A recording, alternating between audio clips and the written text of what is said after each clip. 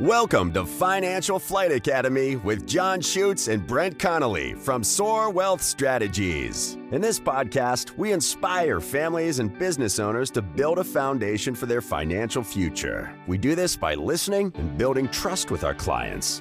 Join us for this journey where we explore ways to protect your nest and live out your dreams as John and Brent draw from years of experience and guest experts to help you take that leap of faith. Well, if you've ever driven a car in the state of Nebraska, you're familiar with the work of our guest today. Jim Gregory went from being thrown out of high school to executive vice president of one of the largest road builders in the Midwest. I'm John Schutz. And I'm Brent Connolly. Jim's story is inspirational, and he's a very entertaining individual. We want to welcome him to Financial Flight Academy. Hi, Jim. Hi there. Thank you for having me. Yeah, it's I really appreciate you doing that. Jim's a friend, so he has a lot on me, so we won't get too in depth on some things. But is it fair to say, Jim, that you would not have been the most likely to succeed in your early years of high school? I think that would be an accurate statement. Yes. Well, why? Well, although when I was growing up, my parents really pushed education, and I pushed against that somewhat. And I really wasn't a very good student, and I just went to school because everybody else had to. And I was there. I didn't like it very much, and I really didn't think there was much sense in going to school or advanced education, but my parents were firm about that, so I had a choice of being homeless or going to school, so I went to school. Made the right choice. I would say that's probably a pretty good decision. So where did you start high school? I started high school at Burke High School, and I went my sophomore and my junior season there. I was gifted with having pretty good athletic genes. Yes. And that worked. Don't worry, Jim. We'll get to that. We'll get to that. I know that I'm contractually obligated to mention your athletic career. Yes. Yeah. Well, I was going to say it worked against me a little bit because I was starting on varsity football and varsity wrestling when I was a sophomore, which was more unusual back in the 70s than it is today. Wow. So I was hanging around with a lot of juniors and seniors, and I got invited to go on senior skip day with the seniors, and I went on senior skip day, and the school saw that as unexcused absence, and the senior skip day involved some drinking alcohol, and I got kicked out of school. Okay. Yeah. Yeah. So I'm guessing that didn't make mom and dad too happy. Mom and dad were not happy at all, but fortunately, another school was just opening up, Northwest High School, and they were gracious enough to accept me as a senior there. Gracious enough. So we've heard this story before where, okay, we've maybe had some little issues here and there. There's always seems to be someone that brings you back to the fold. So who was that individual that said, okay, you're on the wrong path? Let's get you straight. Well, sure. Very clear in my mind. It was Bob Olson. That's his first name, right? Bob, Bob Olson, the coach at Northwest. Yes, yeah, baseball legend. See, you're putting me on the spot, but it's not Bob Olson. I'll come up with it, but go ahead. Coach Olson was who he was to me, but Coach Olson was at Northwest. He was the offensive and defensive line coach, so that's where I played my football position, and he coached me for one season, and then about the somewhere towards the end of my football career or my football season, I had invited a young gal to go to homecoming with me, and when she found out I'd be driving my dad's old 61 station wagon, she found another date for homecoming. And you got the old Marcia Brady treatment. Yeah, she sort of stood me up about 4 days before homecoming, and 4 days, and told me it wasn't going to work out. And she said it was because of the car, and I'm assuming she was being accurate. And so anyway, I decided that, well, by golly, I wasn't going to play professional football, and sports were, although they were fun for me, I didn't think they had much of were going to guide my future. Mm-hmm. So I decided I was going to get a job working after school and make some money and buy a car. And about that time, wrestling football season ended and wrestling season started, and I got a job working at the Safeway distribution center at 36 and Cummings. And it was a great after school job. I could start at 4 o'clock. I'd work till 8, and then I was off, and they paid really good wages back then. There was $5 or $6 an hour. Minimum wage back then was less than $2. So I thought it was a great opportunity. And so I was going to go to school, finish up high school, and work and buy a car. Coach Olson had, the wrestling coach then had noted that I wasn't out for wrestling, and I had been a pretty good wrestler at Burke High School, and obviously, if you were wrestling as freshman, sophomore, right? Yeah. What weight did you wrestle at? As a sophomore, I wrestled 175, and then as a junior, I wrestled 185. And by the time I was a senior, I had grown to be I was going to wrestle heavyweight. And but I decided I was going to bypass my senior season. And Coach Olson, who was also my mathematics teacher, had brought me in after class, wanted to talk to me. I thought it was going to be an academic talk. And he asked me how come I wasn't out for wrestling. And wasn't out for wrestling. And I explained to him that I was had a good job, and I was going to buy a car, and I was going to move forward and under that direction. And I'll always really, really respect Coach Olson for this, because, he really didn't have a vested interest in me. I had played for him 1 year. He was not involved with the wrestling program at all, but he was invested in helping kids make the right decisions. Mm-hmm. And Coach Olson, he heard my story about no car, and he said I only had one opportunity left in my life to wrestle at high school, and it'd be a mistake to pass it up. I told him I wanted a car really bad, and he said, "That's so you can go out on dates." And I said, "Yes." And that's important. That's important. Yes, yes. Come on, Coach. And Coach Olson said, "Well, do you know that white Riviera I drive?" And I said, "Yeah." And he said, "Would you like a car like that?" And I said, "Well, probably couldn't afford one, but I would." And Coach Olson said, "Well, anytime you have a date, you're welcome to use my car for the date, and you don't have to drive your dad's station wagon." Wow. And awesome. And I said, well, I really didn't know what to say. And he said, "So, being you got a car to go out on dates now, you're going to be out for wrestling tomorrow." Well, we fixed that problem. And him being my coach and all in football, I said, "Yeah, I guess you're right." So I quit my job and went out for wrestling the next day. I was about a week late for the season, and I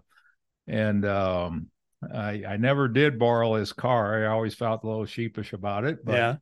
I got you on the straight and narrow. It got right? me. Right. He sort of For gave whatever me, reason. He gave me some direction in my life that about making the right decisions. And then I went on, and I was an all-state wrestler that year, and got a scholarship to UNO to wrestle there. They had a nationally ranked program. And so what was that transition like to college wrestling from high school wrestling? Now, it was, by the way, it's Bill Olson. Bill Olson. Bill was right. Bill, not only a legendary baseball coach. Absolutely. He was a USA national coach for, so involved coaching at Creighton. Right. The pitching coach at Creighton. And his son, Greg, had a great career with Baltimore. Yeah. So finally, it takes a few minutes to jar the cobwebs here. But, yes. But what was that transition like to college wrestling from high school? Because it is a different ball game. Oh, yeah. Yeah. Or wrestling game, I guess. It absolutely was. I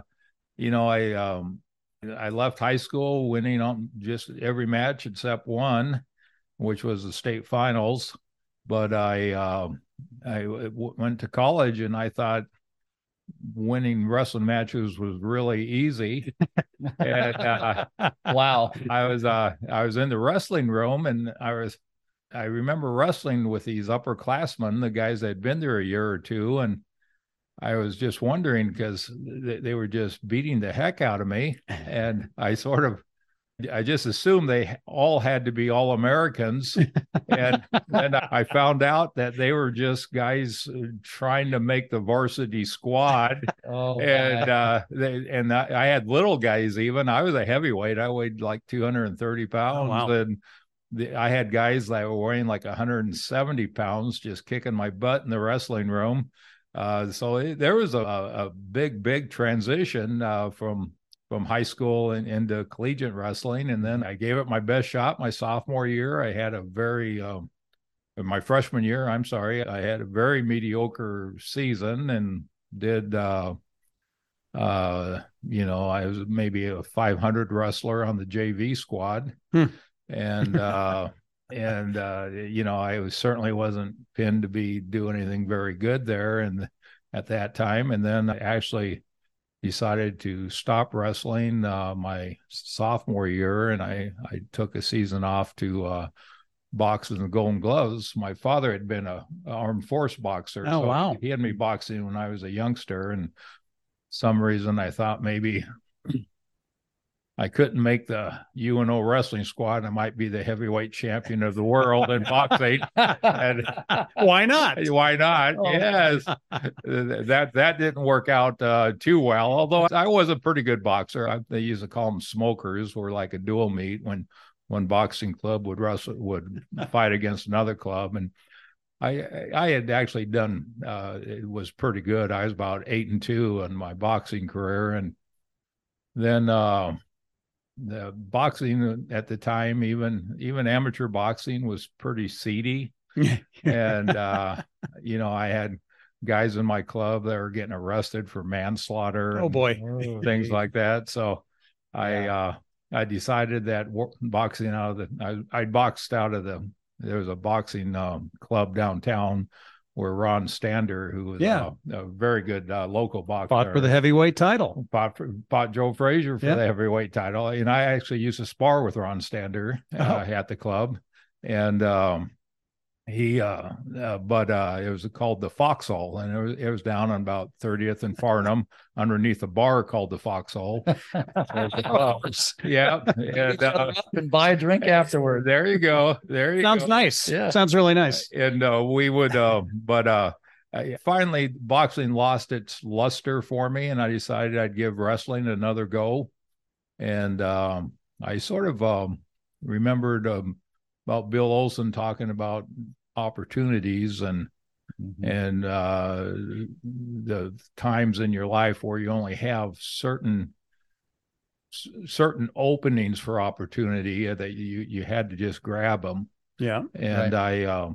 I decided I'd come back and wrestle, and I thought that one of the things I could do, I could get myself bigger and stronger and more athletic. So I worked out all summer, and I quit hanging around with guys that were having a lot of parties and having too many good times. And I just sort of became I visualized myself as a Spartan. What they say, the Spartan one of their sayings is the warrior that sweats the most will bleed the less. Oh, yeah, that's good. So Put that on the wall. We should put that on the wall right? too. Yeah. So I just worked out really hard for about 6 months, came back in, and by that time at UNO, they had recruited another heavyweight from Iowa, Iowa wrestling was always way ahead of Nebraska wrestling, and he was a 2-time state champ at Iowa. And it was starting his sophomore year, and he had a really good freshman year, and I was able to beat him off the team at Wrestle-Offs and made the varsity spot and ended up being a varsity wrestler there. Yep. And you go ahead, Jim. Well, All-American 1976. 76. Yep. I made the I placed at nationals 3rd place and was overtime win away from making it to the finals, but I still had a good career there, and it sort of kept me on the right. But like I said, it kept me going to school, and then my dad had been an engineer, and my brother was an engineer, and it seemed like I was destined to become an engineer. So when I started school, I studied engineering. I was pretty good at math.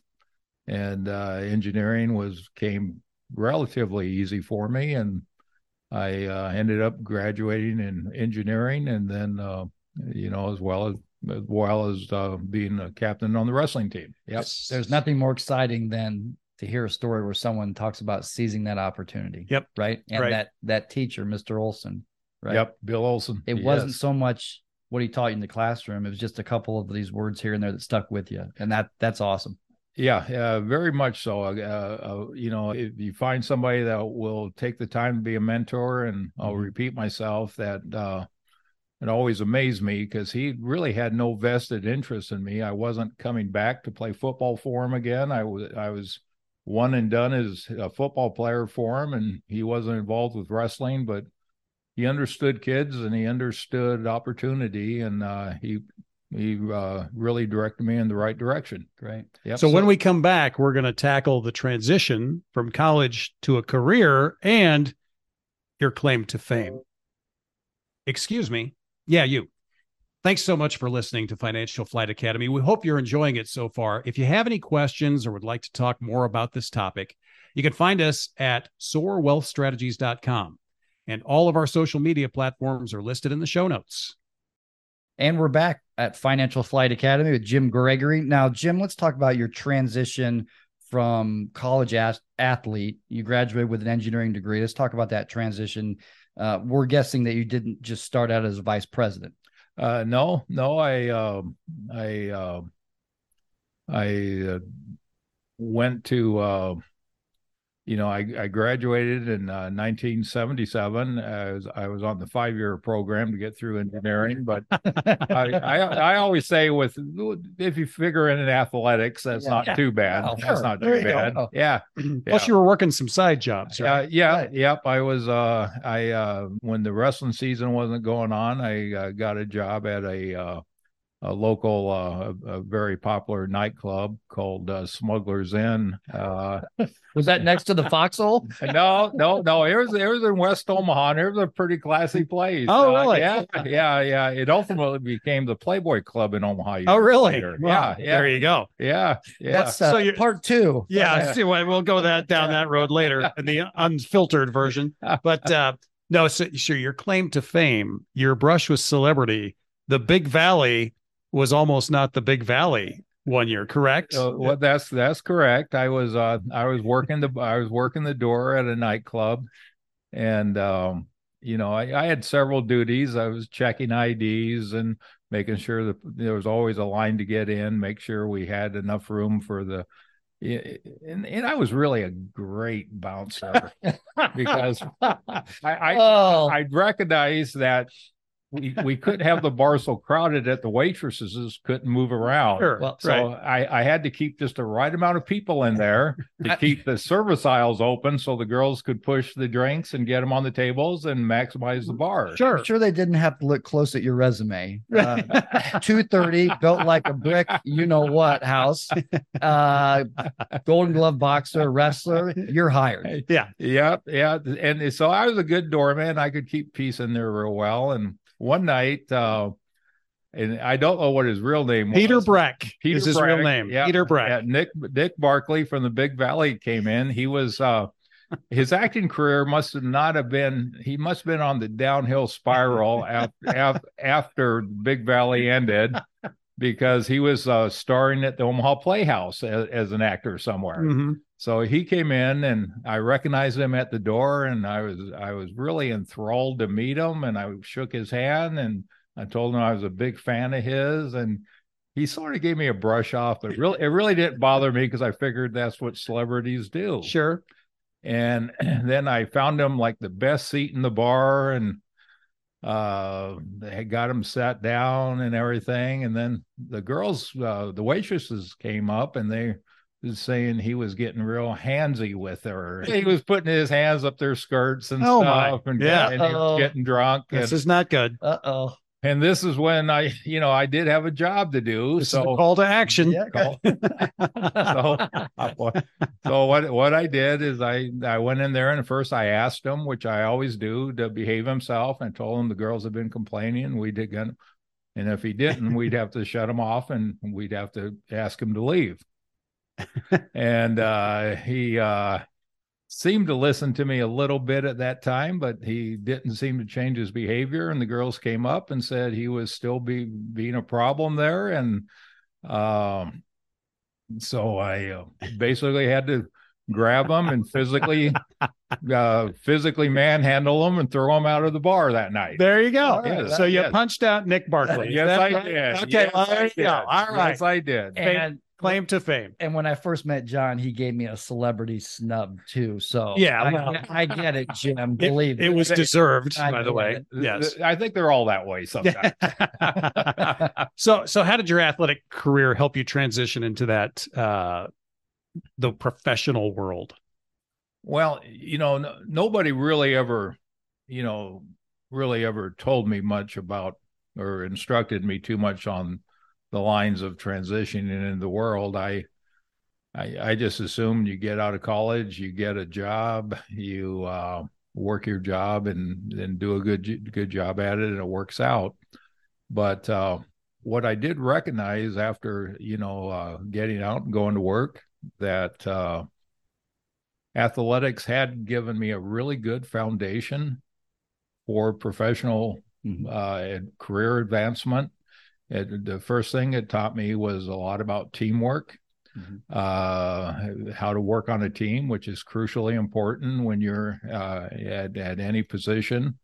It also taught me a good work ethic, that if you put your head down and you work hard, you'll advance and achieve goals.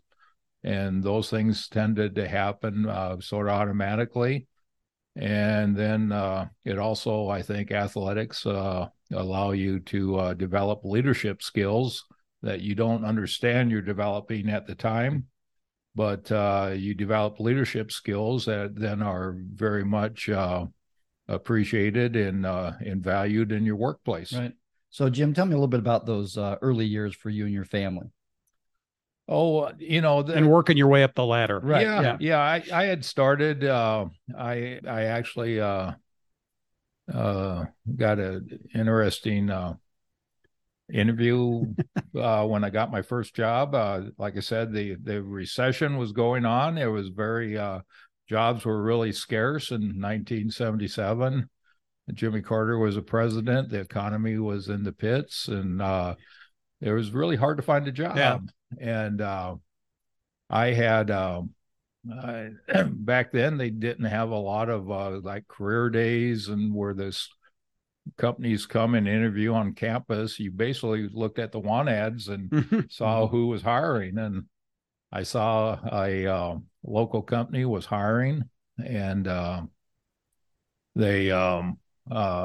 decided I'd call and arrange an interview. They told me to come in Saturday morning at 8:00.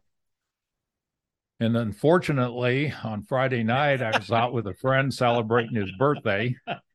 And we stayed up most of the night celebrating. And I got home, and then I remember thinking at the last minute, oh my God, I got an interview at 8:00 in the morning. And I got in like at 3 a.m. So I didn't have a suit to wear or anything like that. So I just put on my best looking dirty clothes I had and went in for my interview. And I remember opening the door and I saw all these other young men that I went to school with, and they all had suits and ties on, and their resumes were in their hand. And yeah, I had forgotten my resume, and I was just about ready to turn around and just go home. I said, there's no way I'm going to, these guys, I know they all had, better grades than me in college and everything. And they were all really well dressed. And I looked like a bouncer coming in for a job. And, I got in there and I decided just going through the interview process might be important. Good. So I said, as long as I drove down to this place, I'm going to stick around for the interview. And being I was a little bit late getting in there, I was the last guy they interviewed. And they brought me in the room and they were interviewing me and they were asking me about my background and they asked me if I was working. I told them I was a host at a nightclub and they were a host. Now. They were very interested in what the duties a host was. And finally the guy said, well, it sounds to me like you're a bouncer. And I said, yeah, I do that too. And he was, that seemed to be real important to him. And, as it turned out, the company I was interviewing with, they were doing a job over in Council Bluffs and they were having a lot of, union violence going on the job. And just the guy. A particular set of skills. They were really interested in my boxing and wrestling background and my bouncing background. So the guys in suits went into this thing all wrong. They were all wrong about it. And they actually I remember there was a guy named Ray Dean interviewing me. And he said, assuming you did actually graduate from college, we're gonna be able to offer you this job. Wow. So I had to go back to UNO, pay all my parking tickets to get my transcripts released that I was able to graduate, and I got a job, and I was out. I guess I out interviewed all these other guys there. So I was real pleased with myself. Good thing you turned around and said, I better just get in there and interview. Yeah. Absolutely. Big decision. Absolutely. It's one of those little things that make a big difference. Yeah. Oh my. Yeah. So you end up being the vice president of this enormous company. Yeah. I started out as a superintendent working for him. And that's the guy on the job site that's in charge of the work crews. And I was able to, the path to success there, if you work hard, did your job, recognize what you were supposed to, what the expectations of the company were, and you did them to the best of your abilities. You just tended to constantly advance yourself. And I worked, and then I was a superintendent, then I became a general superintendent. And then because I was actually the company's first college educated superintendent. Prior to that, they just had tradesmen in that position. In the wintertime, the trades superintendents would work in the shop, and I'd have to go in the office and help out with some of the office work. And then they decided to keep me in the office and make me a project manager. And then after becoming a project manager for about 10 years, I became a division manager, and then ultimately I became executive vice president. Wow. Yeah. An overnight success story. Right. Well, no, about 35 years. Yeah, 35 years. About 35 years. Overseeing millions of dollars of projects. So yes. It's an amazing story. So you're working your way up, and obviously you start investing money and became very successful at investing money. And, many of our clients, John, that we work with, remember the old Black Monday from 1987. I remember it. Yes, Brent. Dow Jones industrial average fell almost 23% in one day. Jim, what did you take from that, event? I was, during that time, inflation was extremely high. Yeah. And inflation was running in the 7 to 9% range, I think. Mm-hmm. And I was fortunate from my parents had taught me how to save money. So I was saving money, but putting money in the bank didn't make any sense because the banks were paying about 6%. Inflation was running at about 8%. So you were losing money. So the only way you could protect yourself was put it in the money markets. And I was putting any excess money we had in savings for college for my kids and things. And I was putting stashing money away in the money markets. And then was it Black Tuesday or Black Thursday? What was it? It was one of the days of the week. It was Tuesday or Thursday. I can't remember. Yeah, it was Black Monday, actually. Black Monday. That was it. Also diversified with some land, I understand. Yeah. When that happened, when that market correction happened and I lost like 25% of everything I had worked for overnight, I thought to myself that well, this is a lousy way to do things. And I was fortunate timing wise because thanks for joining us, Jim. No, go ahead. I was fortunate because at the time the farm crisis was happening, and which I really wasn't aware of. And I decided that, by golly, we were living on an acreage at the time, and I couldn't understand why at the time when farm ground was selling for $1,500 an acre, I had to pay $5,000 an acre for an acreage lot. So I decided I'd take about half the money that I still had left and buy a farm that was for sale. And I bought the farm that was for sale, and I divided it up into some 20-acre lots. At first they didn't sell because the farm I bought and I was planting in corn, and nobody really was too enthusiastic about living in a cornfield. So we planted it to alfalfa, and then you have a nice hayed alfalfa field with a nice smell of fresh hay. And I ended up buying a farm and selling it. I bought it for about $2,000 an acre, and then I was selling lots for about $5,000 an acre, and they sold out in about 2 years. And you were making some really serious money then.